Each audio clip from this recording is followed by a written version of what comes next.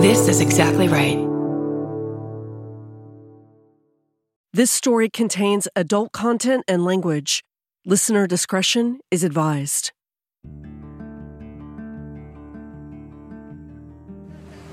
How are you? Great. Well, I'm excited. What do you? How does it work? Well, I've got some photos that I can show you along the way of locations or people. The map of the locations where we're going to be. So where was that from? The Austin History Center? This is like, you can just go online and find maps from 1872 or 1886. And This is, I think, from 1896. Okay, right. So it's, we're right here. Mm-hmm. This is where we are right now. And you can tell because there's the Mill at Opera House right over there. Okay. And we're going to be heading up Brazos in this direction towards St. Mary's.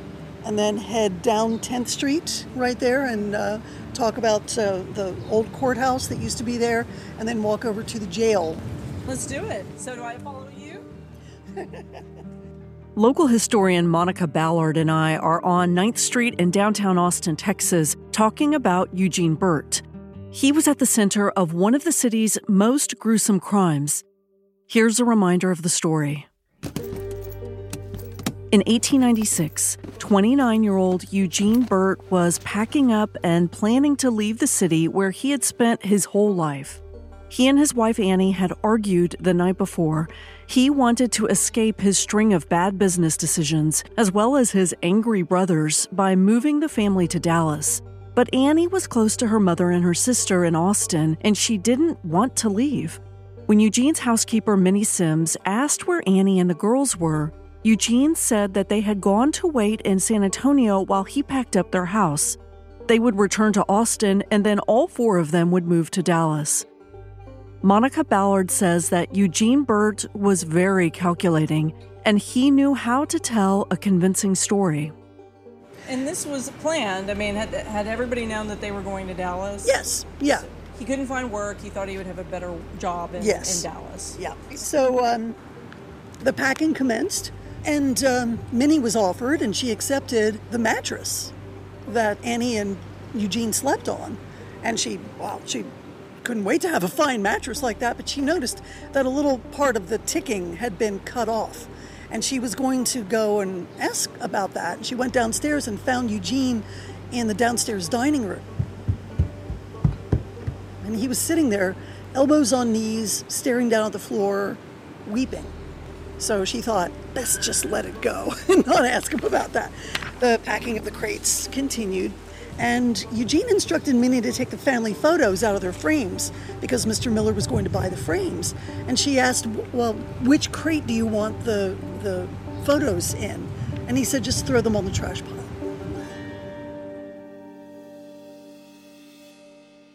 Eugene was weepy and erratic, but his housekeeper wasn't suspicious yet. Minnie Sims watched her employer, the man she had known for several years. He had always seemed kind to his family. Perhaps the stress of his business failures was affecting him. Perhaps he was sentimental about leaving the city where he had grown up. Both options seemed feasible to the housekeeper, and Minnie was too busy with Eugene's errands to analyze him too much.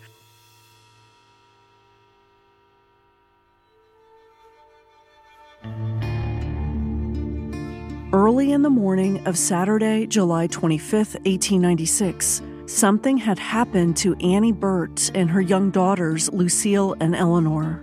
They were gone. But where? Eugene Burt told Minnie that they had taken the 5 a.m. train to San Antonio and they would return by Wednesday. But Burt's descendant, Jeremy Childs, says that while Minnie worked preparing breakfast for Eugene and helping him, he seemed to fret. The only person that said he was acting strangely on the day of the murders was his housekeeper, and she mentioned that he was frantic and walking quickly. And then he made a request that seems odd to me, looking through a 21st century lens, but it didn't seem out of order to Minnie at the time. When he ordered breakfast. He was very clear not to use the water in the cistern because he claims that there was an incident the night before and that the cat had gotten into the cistern and drowned. That was his explanation as to why he did not use the cistern water for his breakfast. But in reality, he had done something far worse.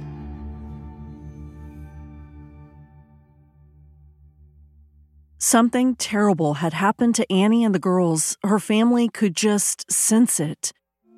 By Sunday, July 27th, Annie's mother, Elizabeth Powers, and her sister Agnes were distressed. They hadn't heard from Annie for several days, which was out of character. After attending Sunday services at St. Mary's Cathedral down the road, Mrs. Powers rapped on the Burts' front door, and the Burts' cook, Minnie Sims, answered. Mrs. Powers asked where Annie and the girls were, so Minnie explained that Eugene had told her that there had been trouble on Friday night. He and Annie had argued, and they both decided that it was best for Annie to take their daughters on a short trip to San Antonio. They would be back soon, so there was no need to worry.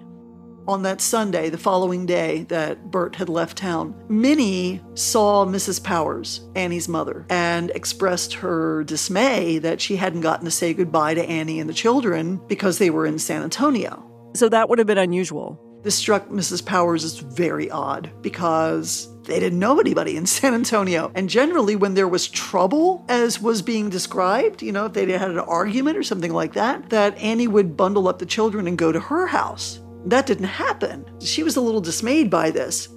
Jeremy Childs and I talk about what happened next. Of course, this is very odd, very unlike Anna to not tell her mother where she might be going, especially if it's going to be long-term. Mr. Burt, of course, Eugene has traveled to Dallas, and everything seems very askew. Does Mrs. Powers immediately call the police? Or anybody? She doesn't raise too many red flags at that time, but she does start to ask some questions. Mrs. Powers and Annie's sister felt uneasy. The three of them were very close, and they felt that Annie just wouldn't leave. Finally, after a day of fretting, Mrs. Powers went to a nearby police station in downtown Austin. Mrs. Powers contacted Detective Cheneville and asked him to send somebody by to check out the house on Monday. So 2 policemen stopped by, and of course, where there are uniformed policemen walking around, there are neighborhood boys seeing what was going on. So they asked the boys, they said, so, what's been going on here?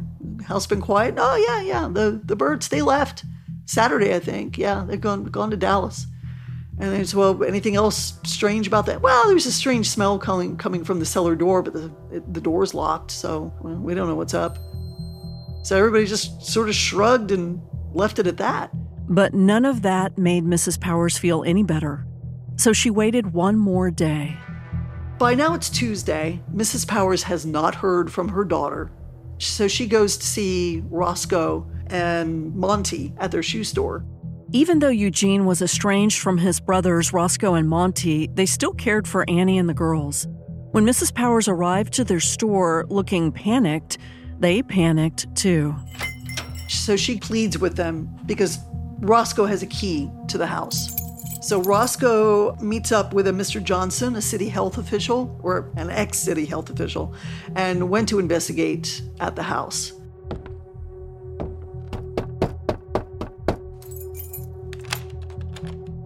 And even before they entered the house, the stench was overpowering.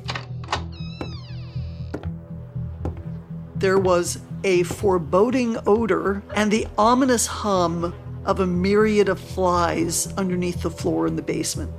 He also notices that beneath the floorboards in the kitchen is an abundance of flies that have started to come in and out of the cellar area. And he goes down there. And they found the mutilated bodies of Annie and a toddler and an infant.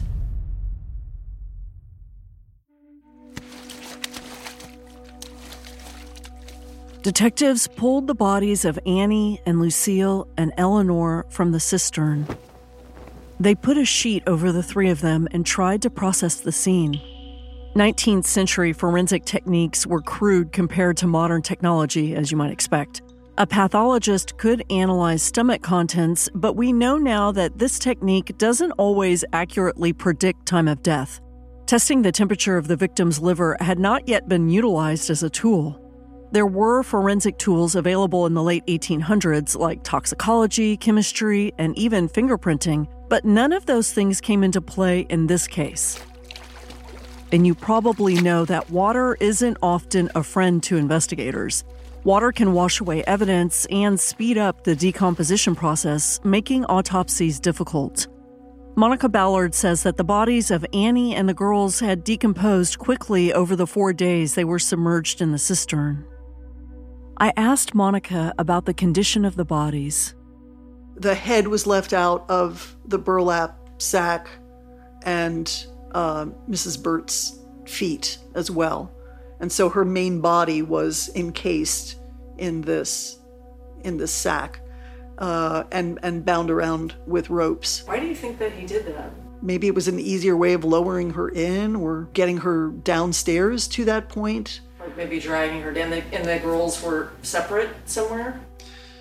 The baby was wearing just a diaper, and the other girl was in a white nightgown. And the bodies were bloated. And you could tell, though, that she had been struck on the side of her head. And the face was really so disfigured that one of the witnesses said that he recognized her by her eyes, the color of her eyes. Now it was the city physician's job to determine how they died, which clearly wasn't from natural causes. Remember, this used to be Eugene's father's job, Dr. William Burt. If he were still alive, it would have been his job to report to the murder scene. Investigators loaded the bodies onto a horse-drawn cart waiting out front of the Burt's home. A crowd had gathered on 9th Street. Neighbors whispered about what could have possibly happened because they seemed like such a lovely family. Dr. Graves examined the bodies at a local furniture store called Miller's. In the 1800s, autopsies often took place at furniture stores out of convenience. The owners of the store could then make a casket for the deceased. Dr. Graves scribbled notes as he examined Annie and her 2 daughters. He first noted what they were wearing. Annie had been wrapped in a blanket with a rope secured around her. Then she was placed inside a large burlap sack. The little girls had their hands crossed on their chests. Their arms were tied together with wire. Their feet were crossed at the ankles, and they were also tied with wire. The wire was then wrapped around their entire bodies, presumably to keep their clothes in place. Their deaths, their final moments, were violent. And it's difficult to read the details, especially because they include the murders of Eleanor and Lucille. Yeah, the examination was just done there. And Dr. Graves, he said that the head of Mrs. Burt had been crushed with a blunt instrument of some kind, and the children had an instrument of some kind thrust into their temples with such force as to crush the bones. It sounds like Dr. Graves was describing a crude lobotomy on a 4-year-old and an 18-month-old. How could a father or any parent do that? And then Dr. Graves inspected something around each of their necks. All 3 had handkerchiefs tied tightly around their necks, and indications in the opinion of Dr. Graves points to strangulation first, and then the use of other means to make sure the work of death. Dr. Graves suspected that Eugene first strangled them and then butchered their bodies with an axe. Annie had a gash in her face that extended from her right temple down her cheekbone. The girls both had the same injuries. Those images horrified detectives and Dr. Graves. So Dr. Graves quickly settled on strangulation as a cause of death for all 3, followed by some post-mortem mutilation. But then, after he spoke with detectives, Dr. Graves revised his opinion, and it was so much worse. Here's why. The detectives spent hours searching the Burt's home. They looked at the mattress in the master bedroom. They looked through Lucille and Eleanor's room. They examined the basement where the cistern was, and they were surprised because they found no blood, not a bit, according to the police. But these should have been 3 very bloody murders because they were caused by blunt force trauma to the heads.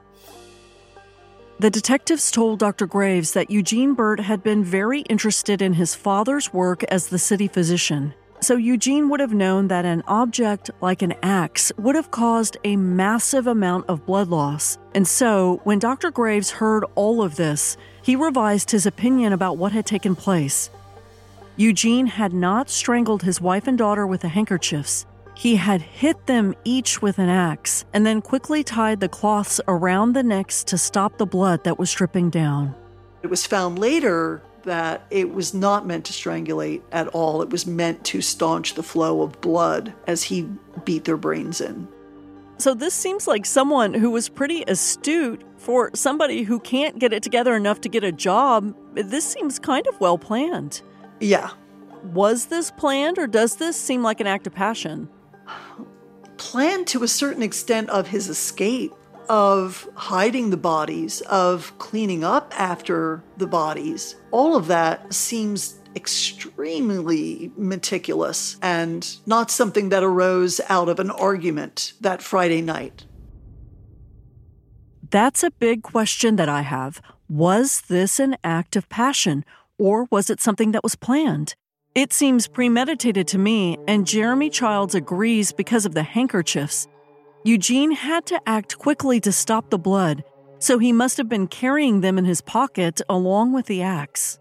This goes to the brutality, but also the premeditation, is they're found with linen or handkerchiefs tied very tightly around their necks so that they wouldn't bleed as much, so that the cleanup wouldn't be as bad. It is absolutely maniacal to think that a father could do something like that to his wife and his young children.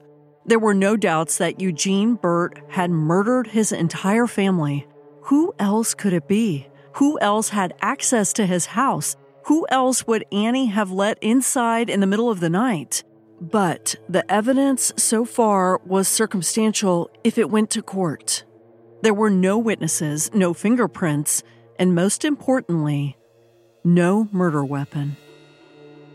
The police searched the house and the property. They couldn't find an axe, and Eugene Burt was in the wind.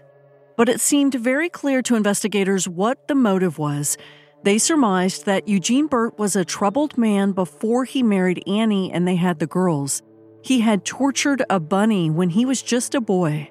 He had thieved and lied and embezzled, all from his own brothers. The deaths of his parents had sent him into despair for years. He was an excellent actor, a man who masqueraded as a doting husband and father when he was truly a monster, just waiting to release his depravity on his wife and children. But the truth might have been much simpler. Eugene Burt might have suffered from a mental illness. He might have suffered from stressors after the death of his parents. He might have suffered from fear of financial ruin or of prison. That was all likely true.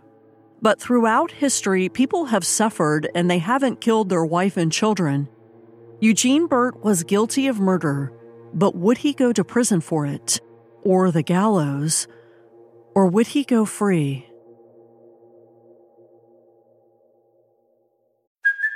Hey, it's Kaylee Cuoco for Priceline. Ready to go to your happy place for a happy price? Well, why didn't you say so? Just download the Priceline app right now and save up to 60% on hotels. So whether it's Cousin Kevin's Kazoo Concert in Kansas City, go Kevin, or Becky's Bachelorette Bash in Bermuda, you never have to miss a trip ever again. So download the Priceline app today. Your savings are waiting.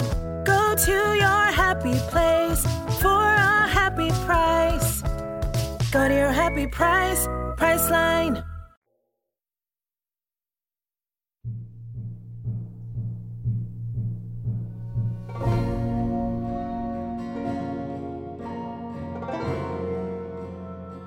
Eugene Burt fell into a category of killers that are now known as family annihilators.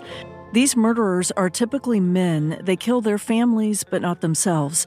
And their motives are often twisted, sometimes related to finances or religion, or simply a desire to start over.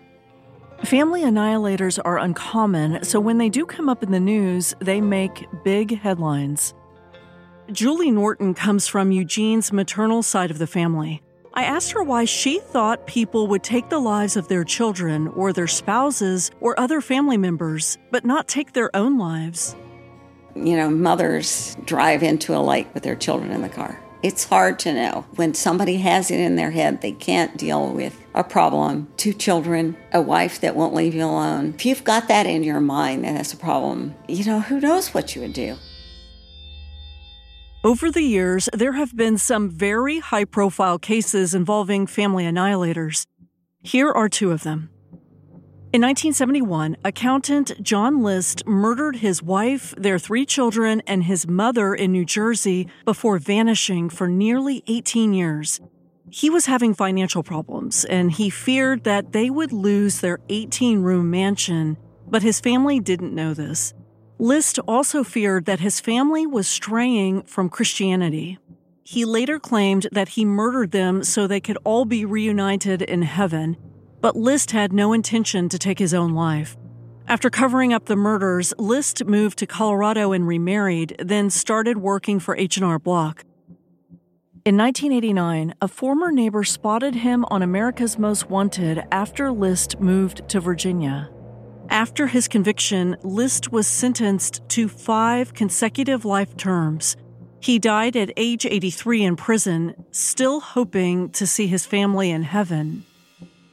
More recently, a high-profile case showed just how unsuspecting some suspected killers can be. Friends and family thought that Chris Watts was a committed husband and father, but secretly, he was having an affair, and his desire to start a new life apparently took over.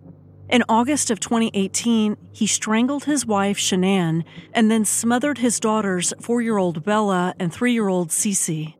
Then, he secluded them in oil tanks where he worked, which sounds similar to what Eugene Burt did in his cistern. At first, Chris Watts denied the murders. He even blamed Shanann for killing the girls herself before he killed Shanann in anger. But finally, Watts admitted to investigators with the Colorado Bureau of Investigation that he was responsible for all 3 deaths.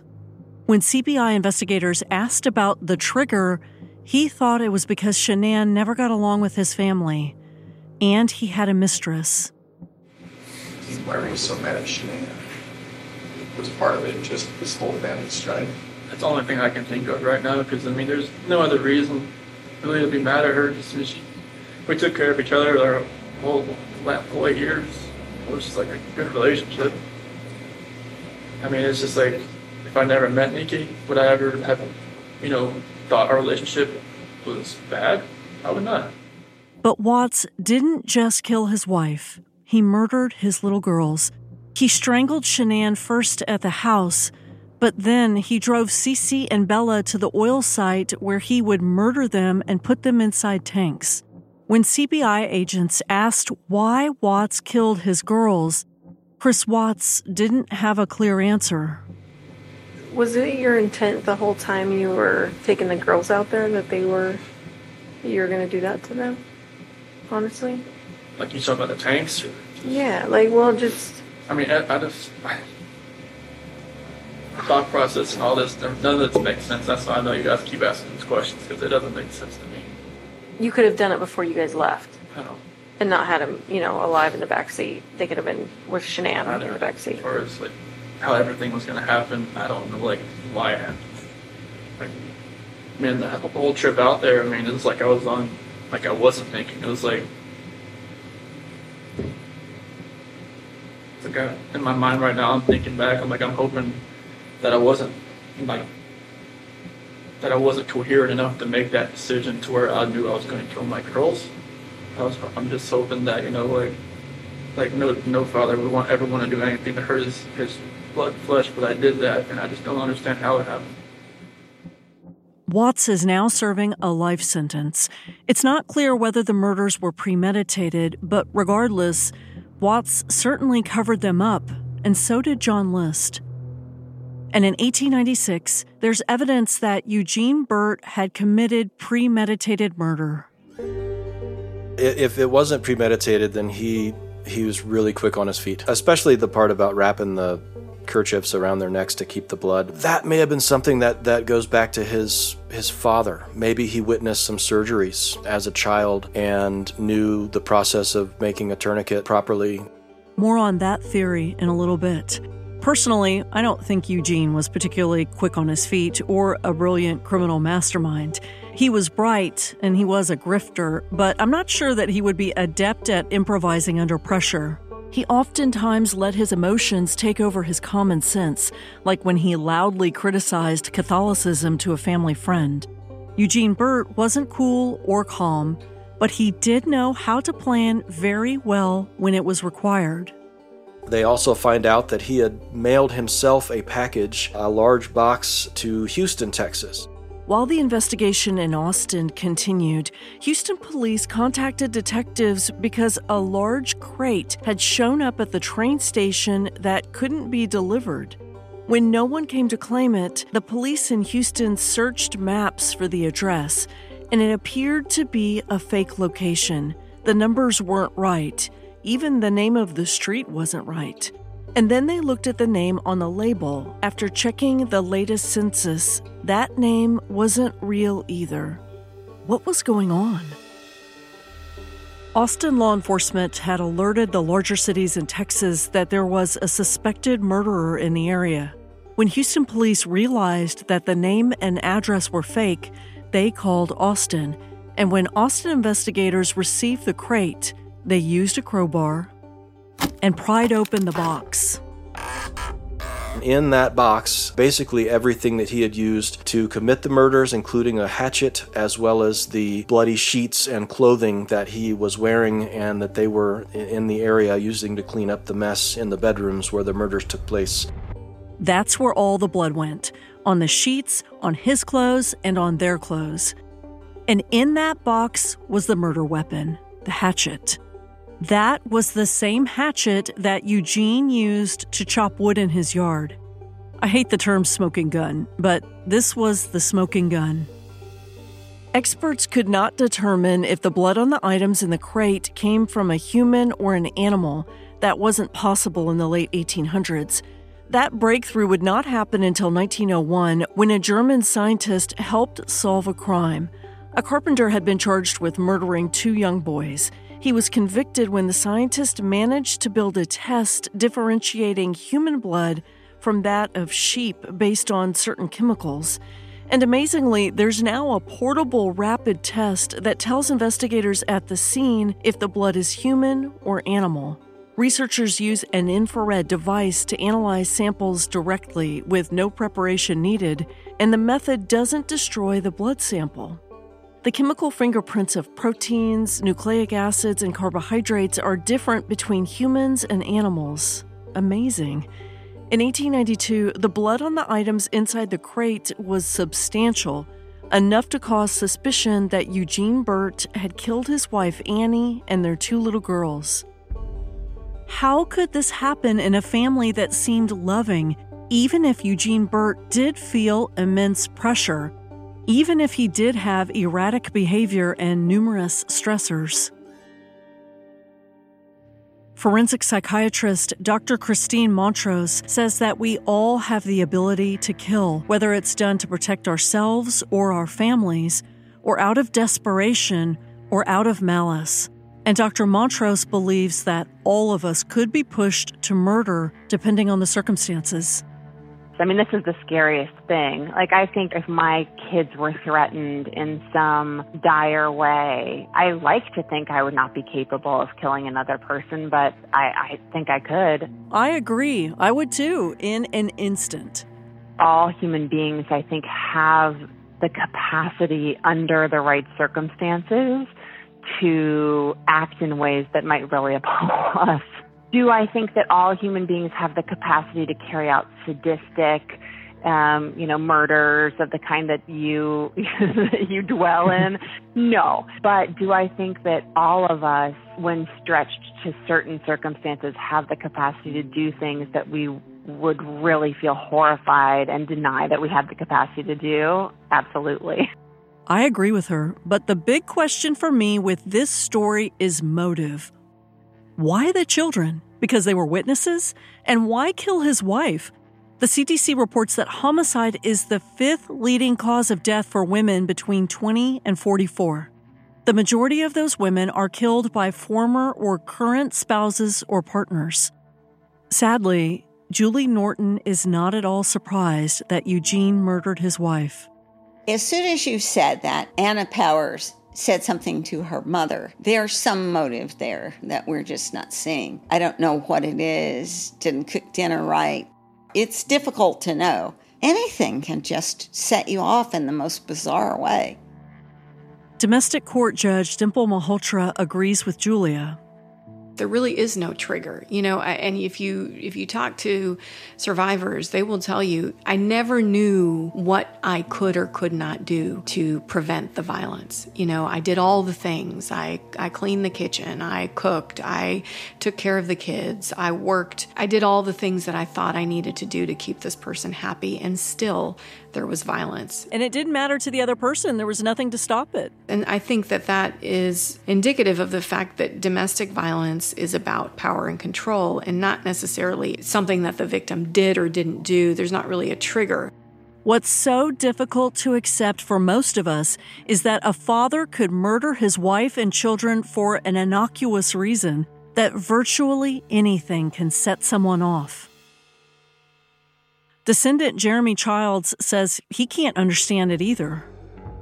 I can relate to having bad finances, getting in a fight with a wife, that kind of thing, but that's where it ends. Well, she's not little anymore, but I have a daughter and a son, and so that's where I stop being able to relate to him. And so that's when I think mental illness must be a part of his story to an extent for him to take it to this realm. So are we back to looking at the history of mental health struggles in his family if there is evidence pointing to mental illness?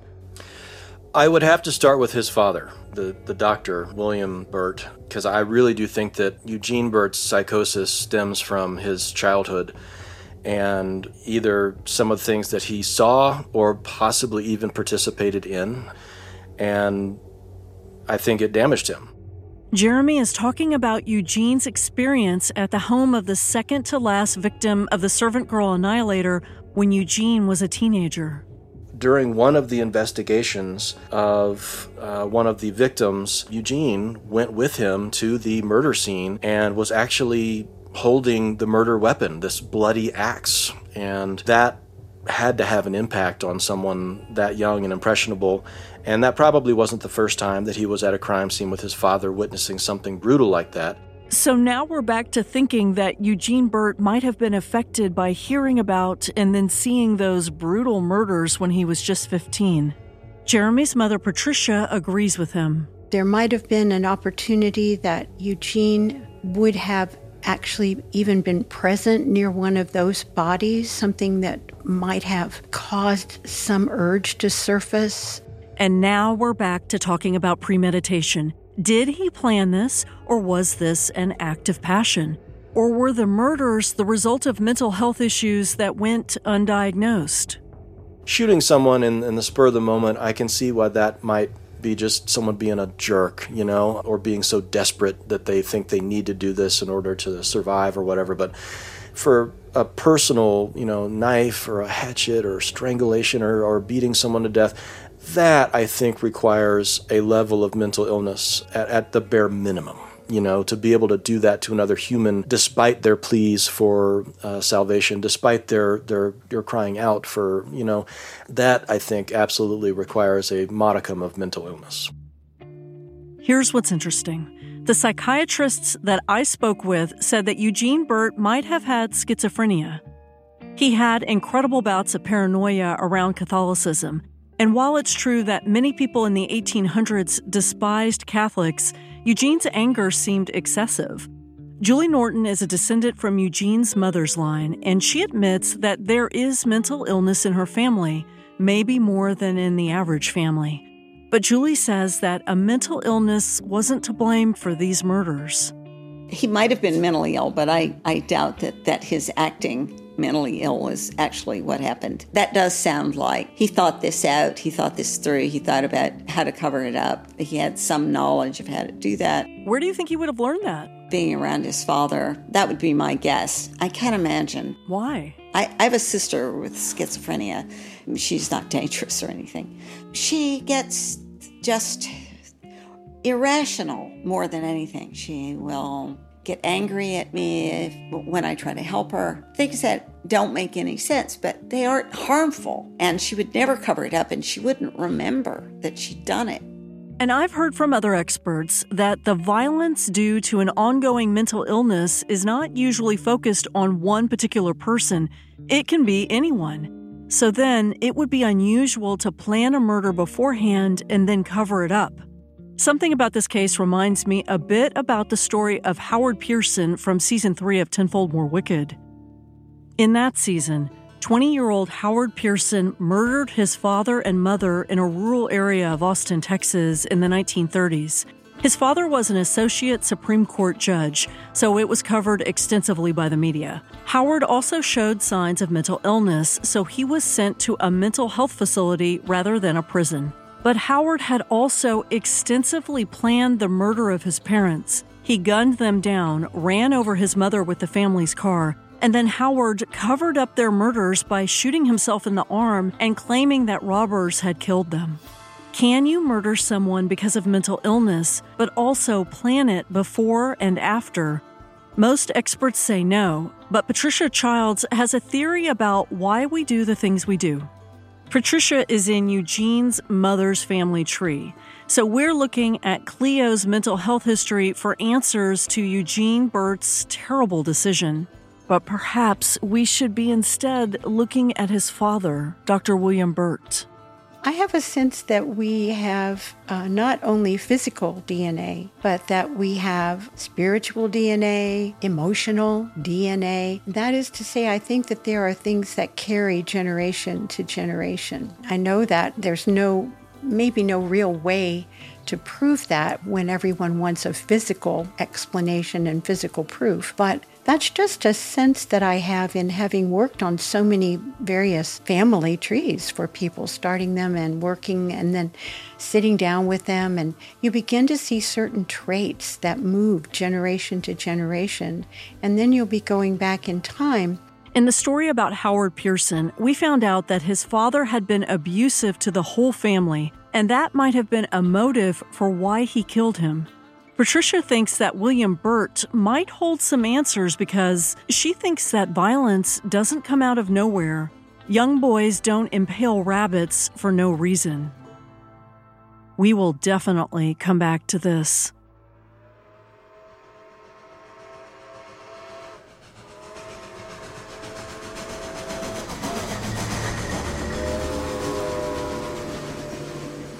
But the question then on everyone's mind was, where is Eugene Burt? The last we heard of him, he was on a train bound for Dallas. Police had no photos of him. People in the 1800s weren't required to carry any kind of nationalized identification card. So investigators printed up more than 100 flyers with his full physical description and distributed them in post offices across Texas. Would police ever find him? Or would Eugene Burt simply vanish, along with the motive for the murders of the 3 people who had accepted and loved him the most?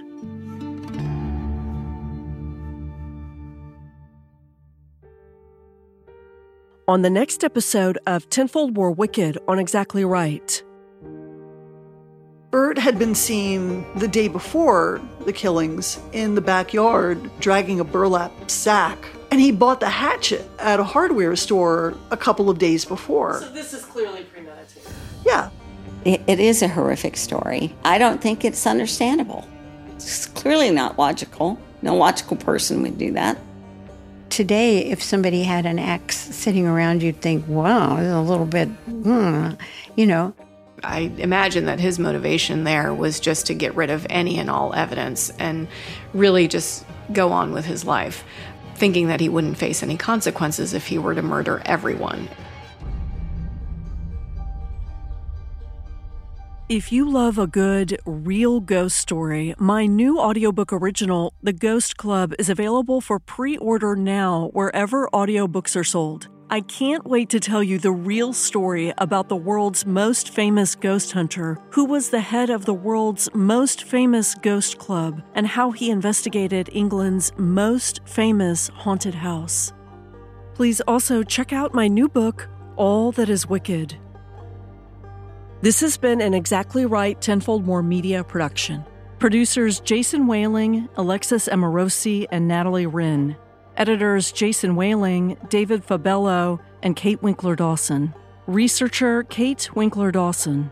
Sound designer Eric Friend. Composer Curtis Heath. Artwork by Nick Toga. Executive producers Georgia Hardstark, Karen Kilgariff, and Danielle Kramer. Follow us on Instagram and Facebook at Tenfold More Wicked and on Twitter at Tenfold More. And if you know of a historical crime that could use some attention, especially if it happened in your family, email us at info@tenfoldmorewicked.com.